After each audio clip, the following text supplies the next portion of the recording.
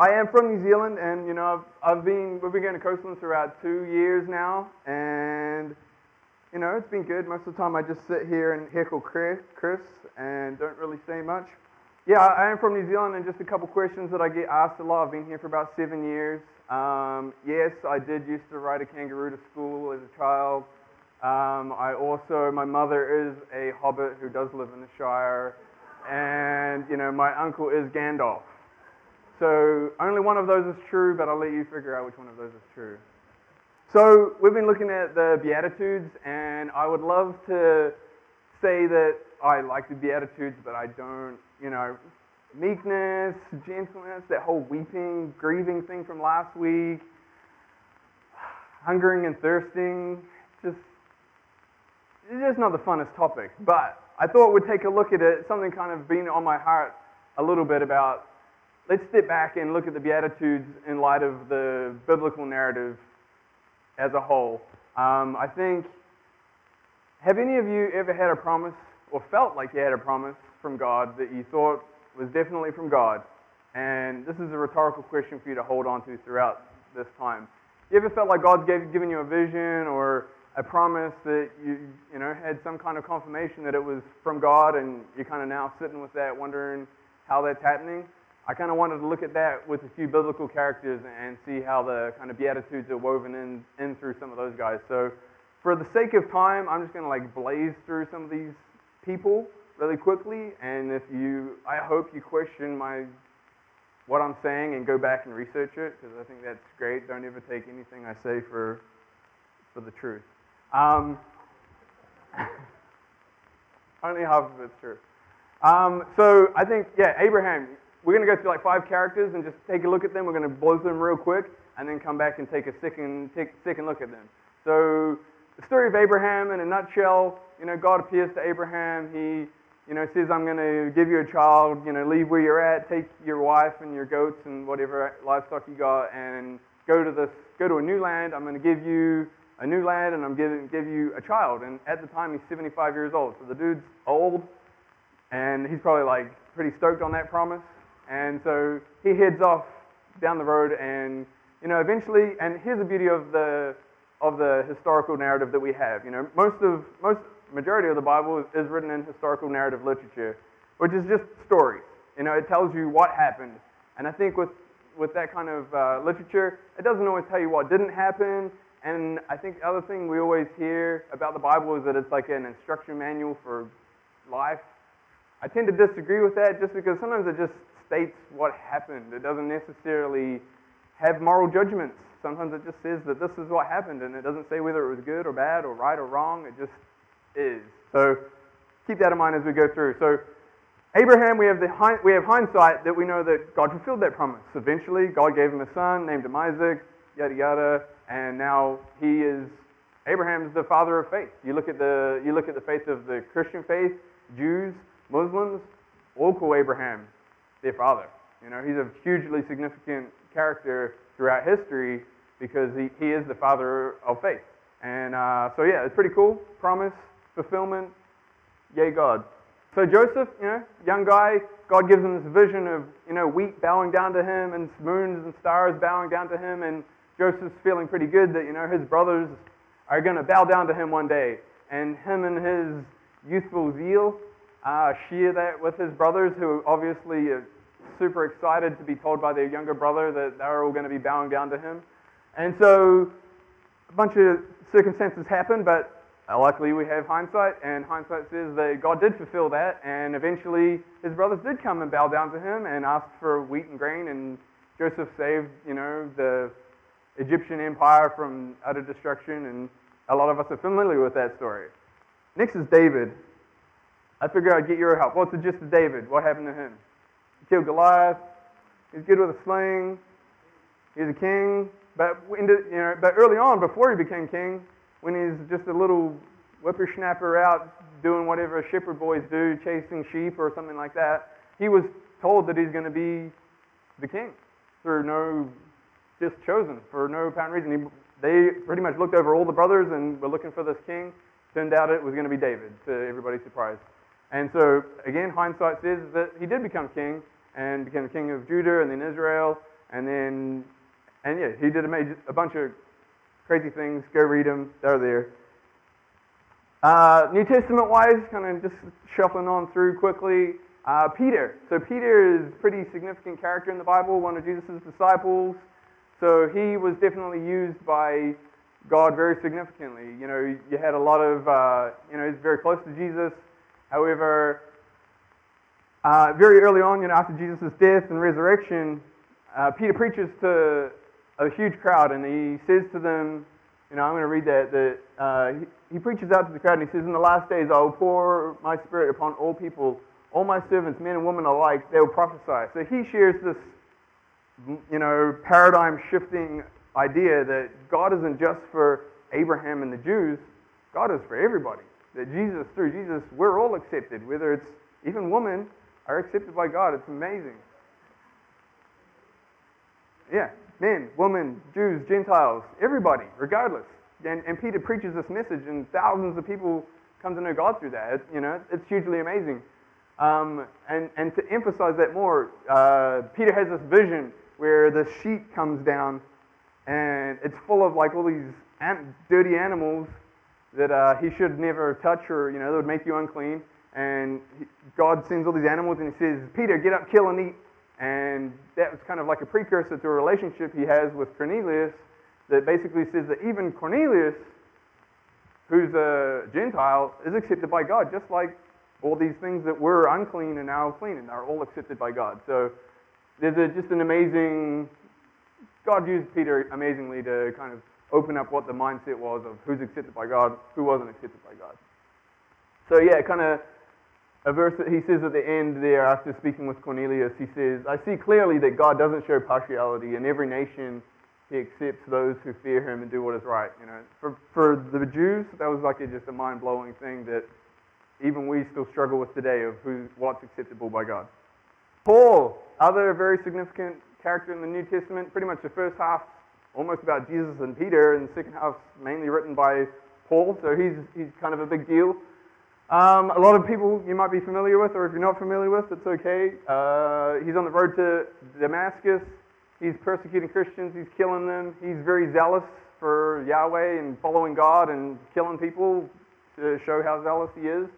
But he has an encounter with Jesus, and he's blinded, and yeah, very significant event for Paul. And then it's spoken to him that. He says, "Go and do what I say, for Paul is my chosen instrument to take my message to the Gentiles, to kings, as well as the people of Israel." So, God used Paul to carry on from Peter to, and as we know, again, hindsight, we read about Paul's 4 missionary journeys. He traveled basically most of the known world throughout, Europe and the Middle East, and shared the gospel of God's acceptance beyond Judaism, and which really has formed the kind of bedrock of what our Christian faith is today. So that's, in a nutshell, there's people all the way New Testament, Old Testament, God's, promises, God's fulfillment. But I think, the thing with the Bible too, and we always write stuff down, we write down what happened. And so I guess I've read these stories a bunch of times, probably like a lot of you guys have read them a bunch of times, and they're exciting, they're fun, like, wow, God did this, and then he did that, and I guess I've taken a lot of time lately to kind of wonder what happened in between those times. So, we go back to Abraham and we look at him, and, that God promised that I'll make you the father of a great nation. However, it didn't just happen. It goes through that he begins to have doubts, and I kind of I think about when he first gets that promise, how excited he probably would have been. He's probably. It's very disappointing to not have a child, especially in that culture, even more than it is today, to not have a child. To have that promise from God, to have this huge revelation, he's probably super stoked. And you can just imagine him with Sarah, like, nudge, nudge, wink, wink, how about we help God out with this promise? And probably the first year or so, she's probably, all right, Abraham. But you got to think, year 1, year 2, year 3, year 4. Sarah's probably like, Abraham, this is just not happening. And year 5, year 6, year 7, year 8, gets to year 11, and finally she's like, you know what, Abram, how about you just take Hagar and have a child with her? Totally weird for us, culturally kind of normal. But 11 years after this promise, it still hasn't happened. So they do. And Abraham has another child, and that's a whole other story. But it just kind of, I like to think, what's going on through Abraham's mind every day? He has this huge revelation, this huge promise of God. The day in, day out, he's probably milking goats and doing whatever else you do as a Middle Eastern farmer. But that day to day, I think we don't see that when we read the Bible. It's just from one event to another. But it was 11 years before he even had his first child of Ishmael with Hagar. So then he continues on, life goes on. He continues to have doubt. He's called the father of faith, yet he's probably the most doubting person in the Bible. Time and time again, he questions God. He forgets his promise. He lies about his wife. I was reading through again, I remember Abraham lied about his wife and says that he was his sister because he's afraid that they're going to kill him because she's so beautiful at 80-something years old. But anyway, and I was like, oh yeah, I remember reading that. But he actually did it twice. He did it right at the beginning, and then he did it again later on, the same kind of lie, yeah, she's my sister. Anyway, so he for someone who we call the father of faith, he had a lot of doubts. But then finally, you kind of get through a bunch of crazy stories, and if you really want to have your mind blown by the Bible of what on earth is written in there, read about Sodom and Gomorrah and Melchizedek and Lot and his daughters, and oh my gosh, I don't even want to, that's like a can of worms. We don't even want to go there today. But anyway, finally, the fulfillment of him getting Isaac is 25 years. Abraham's 100 years old. That's a long time, I'm Mr. Impatient, and 25 years, it's blown my mind lately just thinking back and pondering how long it really took, and the sustaining of hope and the hardness that would have been in between that. Yeah, he did. He gave up on hope. He gave up on that promise. He gave up on those things. But you know what? God kind of saw him through those despite him being a fool, despite him forgetting, despite him doubting, God still fulfilled that promise. But also, it's kind of at the end of that too, when kind of a cool thing, apart, I kind of mocked him a little bit, but something that is neat about Abraham is when he does, Isaac's 13 years old, they go to, he goes to sacrifice Isaac. When they go up, Abraham says, I think it's kind of a crazy story, but when they go up, Abraham says that we will return. I think very early on, from the get-go, maybe his faith, after finally having this promise fulfilled, maybe he does have enough faith that, whether he kills Isaac, whether God raises him from the dead, whether what it is, his faith has grown to the point where he can say, we will come back. He says it before they even go up there. It's kind of cool. So Joseph and his 17-year-old zeal shares this vision, which, God gave him the vision. It wasn't a bad vision. It was probably an awesome vision. Did he share it in the most humble way? Probably not, and his brother's obviously jealous with that, and, they send him and they sell him into slavery. He's falsely accused of rape. He shows that he's working hard and he's trying to do the right things, but he sits in prison, and, at times like this, you think, year one, all right, I'm going to be a faithful soldier of God, and I'm going to serve all these prisoners. Year two, probably getting a little old. Year three, year four, year five, he's rotting away in jail, basically. He's in there 11 years that he's trying to, his time of, basically slavery and then imprisonment. It's 11 years that he's chilling out, waiting for God's promises to come. It's just not happening for him. And, it's times like this I think about, if you think about a beatitude of hungering and thirsting for justice, and, I kind of think that's where he builds that. That's where someone like Joseph builds that character of someone who, he probably was innocent, and he's sitting in there and he's suffering. He's probably sitting in there really brewing on those kind of beatitudes of hungering and thirsting for justice. Finally, he gets a break. Some hope comes, and he interprets a dream of the cupbearer and the baker, and he correctly interprets their dreams, and he's like, hey, when you go tell Pharaoh, don't forget about me. And guess what? They forget about him for another 2 years. So think about that. Finally, a glimmer of hope. God gives me this vision again. God's with him. There's hope there. And then, it's another 2 years. before they go, oh yeah, we did forget about that guy. Yeah, Joseph, he could probably interpret your dream, but that's another 2 years. So all up, I think it's like 13 years that he's either a slave or in prison from the time he has his vision to the time that that vision's still not fulfilled, but at least he's out of jail. So then he goes and interprets Pharaoh's dream, and he gets put in charge as the manager. And so then there's another 7 years where he's the manager of prosperous times, and then another 7 years of times where times are tough, and he's still the manager. But all up, it's like 27 years when his brothers come, and yeah, they do bow down to him, and they ask for his help basically in their humility. And read the story about how he reacts to that. He's a different person to what he was at 17 years old. But it's also 27 years, 27 years of crazy, all kinds of different experiences that I think I've blazed through that story like a ton of times, and I've never recognized really that 27 years of all kinds of things that who knows really what he went through. David. I don't really like David, to be honest. It just, he's just kind of a dork. How you play characters that you relate to and ones you don't. He treats his wife bad. He's an adulterer. He's like too bipolar.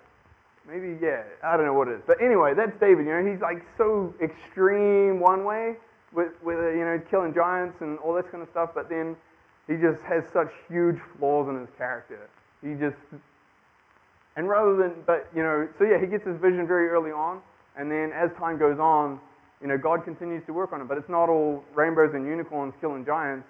There's tough times where he's, persecuted by Paul for years, keeping in mind that he's been told he's going to be the king, now he's getting persecuted, he's getting chased, he's hiding out in caves, and eventually he does become king, but I kind of wanted to just flick to some of his Psalms where, I guess I do like the contrast of him, where, he's killing giants, imagine how freaking awesome he would feel. He'd feel amazing.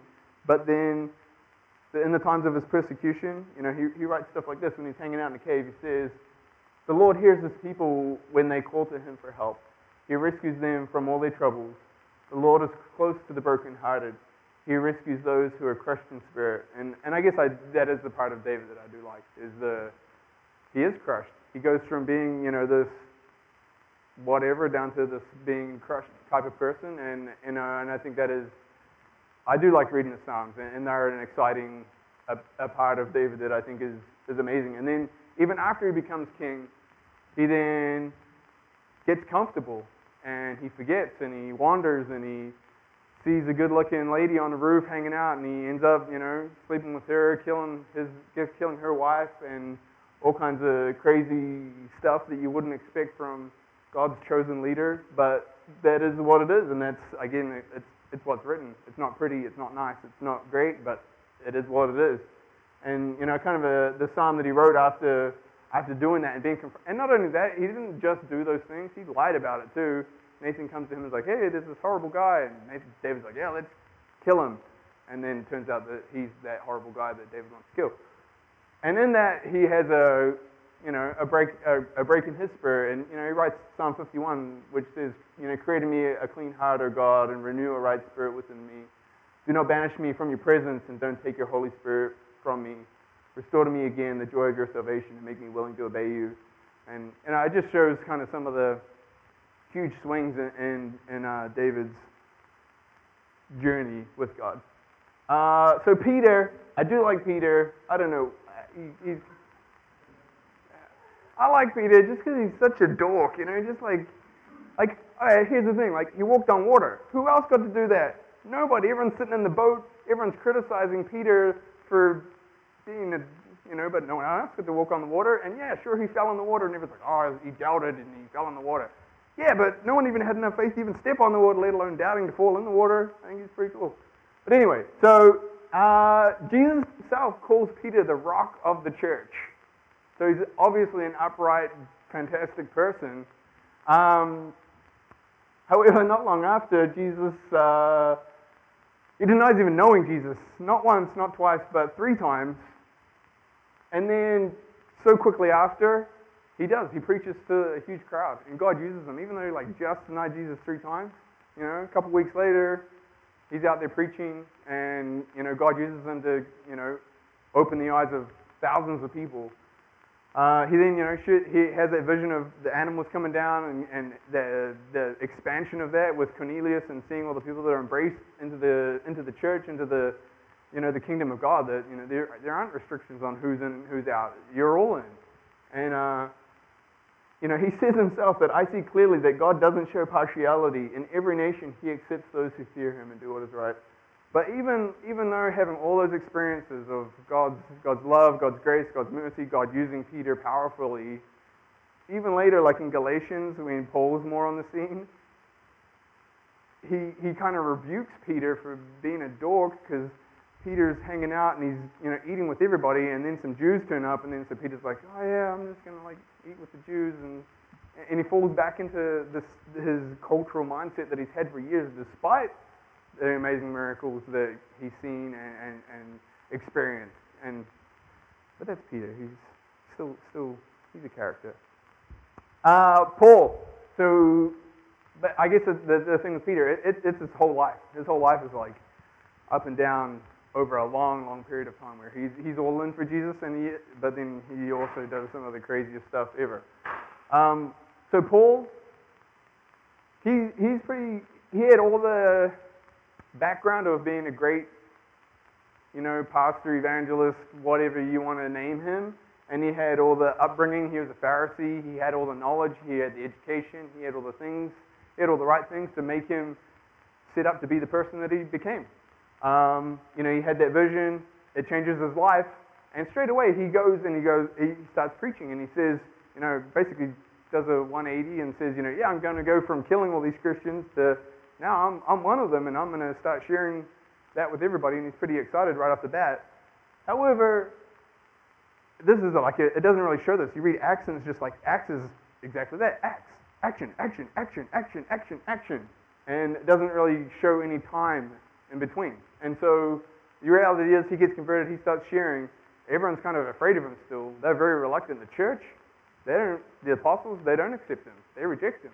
They don't embrace Paul and go, welcome into the fold, buddy. You're one of us. They don't. They're very reluctant, and they're kind of they reluctantly send him to Tarsus, which is his hometown. And they send him there. They're like, you go off to Tarsus, and he's there for over 7 years that he's in his hometown. And I kind of like to think of that for Paul. He's zealous. He's got all the knowledge. He's got everything. Yet he's rejected by the people that he's trying to be a part of now. And I kind of like to think, what did he do? He goes back home to his hometown. What did he do? He probably went to the synagogue and taught some stuff, but in reality, he probably went back and made tents again, or, there's year after year after year. What did he do? He probably rethought his theology. He weighed up what he knew in the past with his vision of what, Jesus gave him. He probably stitched together tents because that was his trade year after year, and formed his theology and kind of tried to marry up what his experiences were until eventually Barnabas goes and gets him and does embrace him as part of the church. And then, from there they go out and do some amazing journeys. But there's a significant amount of time there that, despite his qualifications and his conversion, he's sitting on the sidelines, chilling, kind of just forming his theology, and I would say he probably learned some meekness in there, probably. So I guess I kind of put that verse at the bottom about Corinthians. I like that. I love 1 Corinthians 13 where Paul talks about love. He has every right and every qualification that any Christian or leader could have. He was educated. He had the theological background. But he says that if he doesn't love others, he would be of no value whatsoever. And I think that's one of the beauty of Paul is that he's got it all. On paper, he's like Christian teaching, but even he counts all that as nothing if he doesn't love. And I think I would say to go from being a zealous killer to being someone that can say, because he's doing that out of his righteousness, out of his zeal for God. He loves God. He's going to kill everyone that's opposed to God. That's great zeal. But to transform from that to someone who, hey, all my background I count as nothing except for if I didn't love others, you know? It's kind of cool. So I kind of go through these characters, and I'm a little bit comical about them, but the reality is, I'm not here to beat them up, because I don't think it's about them. I think we read these historical narratives, and it's easy to get stuck on the character and think about what they did and what they didn't do and how God used them and how they must have been great people because God used them. And in reality, they weren't. They all had flaws in their character. They all had things that they struggled with. They had their vices. They had their things that they were good at. They had their youthful zeal that was still, was youthful zeal that needed to be redirected. And I think all of them would say it wasn't about them. Ultimately, we read through the Bible, and it's ultimately about God. It may not be saying God said this, and God did that, and God did this, and God did that, but throughout those times, whether they're getting visions or whether they're sitting making tents, God is in all of that. Whether they're when Joseph's in prison, was God just with Joseph when he gave him the vision, and when he got out of? No, God's probably with him every day. The day in, the day out, the year in, the year out, the boring, the mundane, whatever it was, it's in those kind of maybe lower times that, that God is still there and God is working in them. And kind of what I like about all of their stories is that, it talks about, how God works. I think we all want to put God in a box, and God does this and God doesn't do that. I think you read the Bible, I think it blows your mind. God talks through a donkey. I don't think we can put God in a box and what God does and what God doesn't. With these guys, he wasn't limited by their humanity. He wasn't limited by their choices. In fact, he worked despite their humanity and despite their choices. Abraham chooses to have another kid with someone else. Did God yank away his promise? No.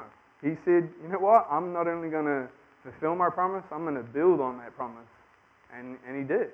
I think there's amazing power in that. And they all had their doubts, their fears, their forgetfulness, their pride, their own strength, their cultural norms. God worked throughout all those things, despite those things. He worked with those things. And, I think a lot of our theology is formed by a misconception of God. Although we live in 2016, we still have, tribal elements of God where we view God of, if I do good, then God's going to use me, and God's going to bless me, and God's going to, take care of me. But I don't think that that's what the biblical narrative talks about God. God is a God of love and grace and mercy who uses, none of those guys are perfect. Every single one of them blew it, and I'm thankful for that. The Bible here doesn't sugarcoat it. Those guys read it. They were human beings, and God used them anyway. And I kind of, when we think about God and His character and what He's like, I joke with my friend Brian a little bit about God being the genie God. We pull Him out when we're in trouble. When we're in trouble, we rub the lamp, and hopefully, God comes out and saves the day. So I just want to think about and question, like, where are we? What's our view of God, and how does that form our theology? Is it shaped through the biblical narrative, or is it shaped through our culture, or what is it that we see about God? And I kind of find it kind of ironic because I pulled this verse like ages ago, but I think about the rain out there now. It's beautiful, right? It's refreshing. It's, all of us love it right now. And, a verse in Matthew 5 says that God sends the rain on the just and the unjust. He didn't just rain on you because you're good today, and He missed out the rain on the people that were bad today. God gives His gifts regardless. Be good, bad, ugly, whatever. That's the kind of God that we serve. The God that chooses to use people, whether they're good, they're bad, whether they make the right decisions or whether they don't make the right decisions. I think God is a gracious, loving God. So I got this picture. It's hard to see a little bit, but my son's there. We're on like the top of Madonna Mountain. We like to, hike around in the area, and he's at the top and he's all pumped and stoked, and that's the kind of photo that if I did any social media, you post that because it's like, look at me, I'm super dad, hiking with my kids, everything looks great, we made it to the top of the mountain, like, hashtag best dad in the world type thing. But I don't do any of that stuff, and I was lucky to even upload a photo. But But do you know what I don't take photos of and keep photos of? Is like the 20 minutes before that when he's like, can you carry me? I don't want to do it. You know, all those times, like, do we really have to hike to the top? You know, we didn't take photos of that stuff. We don't want to remember that. We didn't post that on Facebook, like crying, whining kid halfway up Madonna Mountain. Like, you know, we don't do that. This is the image we portray. Yay! Yeah, look at me. I'm great. You know, and I think it's what we read sometimes when we read the Bible is we read the David and Goliath story of the but you know there's so much more depth and beauty in the biblical narrative than that, and I think it's great to celebrate the mountaintop vision experiences, and I definitely would be one to say if you have those experiences, cling on to those with all your heart, mind, soul, and strength because you'll need those to get through some of the valley times. You know, you'll need that on the journey to get to the top of the next mountain, you know. It's in those kind of valley times that aren't super exciting and super fun that, you know, we grow. We learn the Beatitudes. We learn how to love. We learn how to be merciful and gracious. The fruit of the Spirit grows in us, you know, the fruit of love, joy, peace, patience, kindness, goodness, gentleness, and self-control. I don't think those things grow at the mountaintop. They don't grow when you're killing a giant. Those things grow when you're in a cave. You know, and I guess that's the thing, like, no one wants to, like when I mentioned at the beginning I don't really like Beatitudes, it's because no one likes suffering, no one likes hard times, no one likes those experiences, but it's in reality, it's those experiences that form the good things in our lives, you know, and that's where I believe we see the kingdom of God on earth. Isn't, you know, I don't have people going, oh, wow, Carl, look at your family. You guys look great. What's the secret? Is it Jesus? No, I think from my personal experience, a way that I'm not a big evangelist. I don't get out there. Actually, back in the day in YWAM, they made us do door knocking one time. Oh, my gosh, it was like the worst experience of my life. So, but you know what? Where I have seen the kingdom of God in people's lives and where it's genuine is in the hard times when, you know, someone's died, when someone's lost a job, when it's in those times that I believe that the kingdom of God is, you know, and that's where we have true relationship and true community is when it's hard, when it's difficult, when it's challenging, you know. And I'm not saying not to celebrate the great times, but you know what? I think there's greater depth and greater there's more in the valley than there is in the mountaintop. You know, it's in those times that we realize our need for Him and we mourn for others, that we're gentle and lowly, that we're hungry and thirsty, that we learn mercy, that we learn purity and we work for peace. You know, it's in those challenging times that we learn and we grow and we change. So I guess I just wanted to kind of speak out about my motivation for doing this. So, you know, Chris mentioned a little bit about my background. I'm not here very often. Typically, I'm working most Sundays. I get like one Sunday off a month. And I work in business. But yeah, I've done that for the last 10 years. But before that, in a previous life, when we were living back in New Zealand for about 5 years, I was either involved in YWAM or I worked for a church for 3 years. And I studied a lot of theology, and it almost seems like a whole different world away. But I think my motivation for being here today really is because I still believe. You know, I work in business, but you know, I've had Christians, I've had different people. You know, you make judgments about different circumstances. But I think I'm here today because there's a lot of great people here. You know, I think I can say stuff that Chris can't say, and I think, you know, I work for a church, and really when I worked for a church, I wanted to change church. I didn't like church, and my motivation for working at church is because I wanted to change it, because I didn't like my experience at church.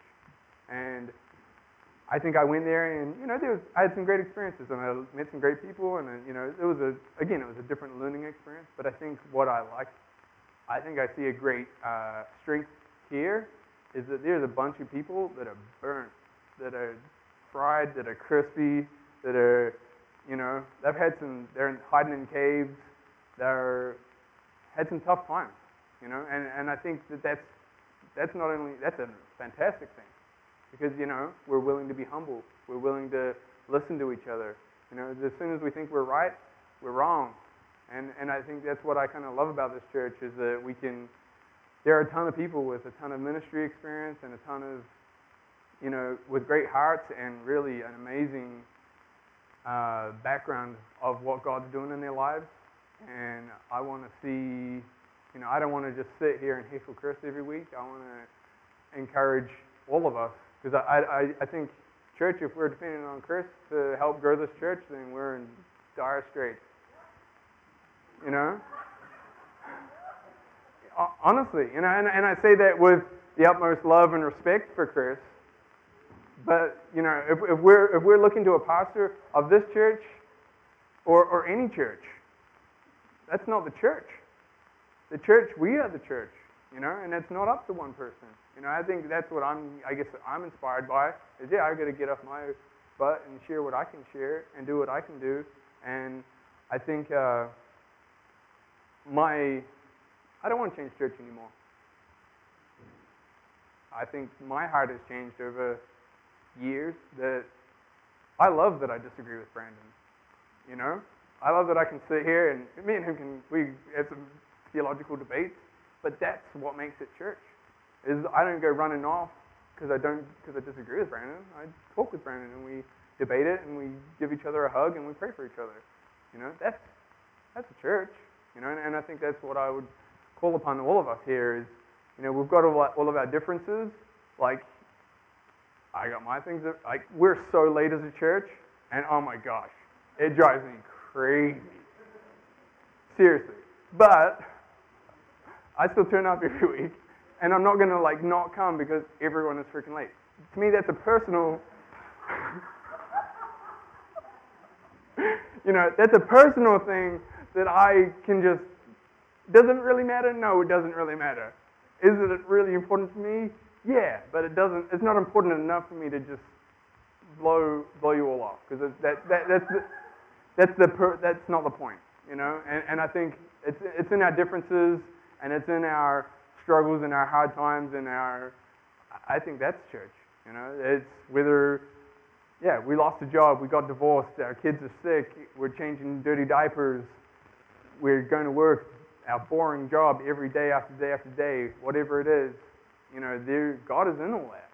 God's not, it may not feel like an exciting vision time, but you know what? God's in all that. God's working in that. God's using that. And I think I heard someone mention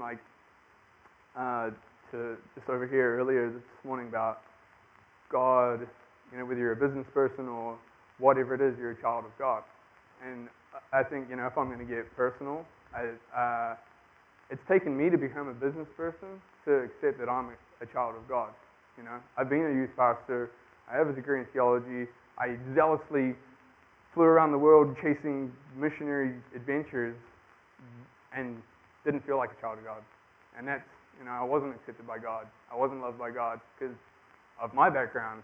I struggle to grasp that. But you know what? Having a child has taught me that I'm a child. That it's not, the best part I love about my kids is they do all their things. They're 8 and 10. I get home pretty late sometimes at work and at 12 o'clock at night.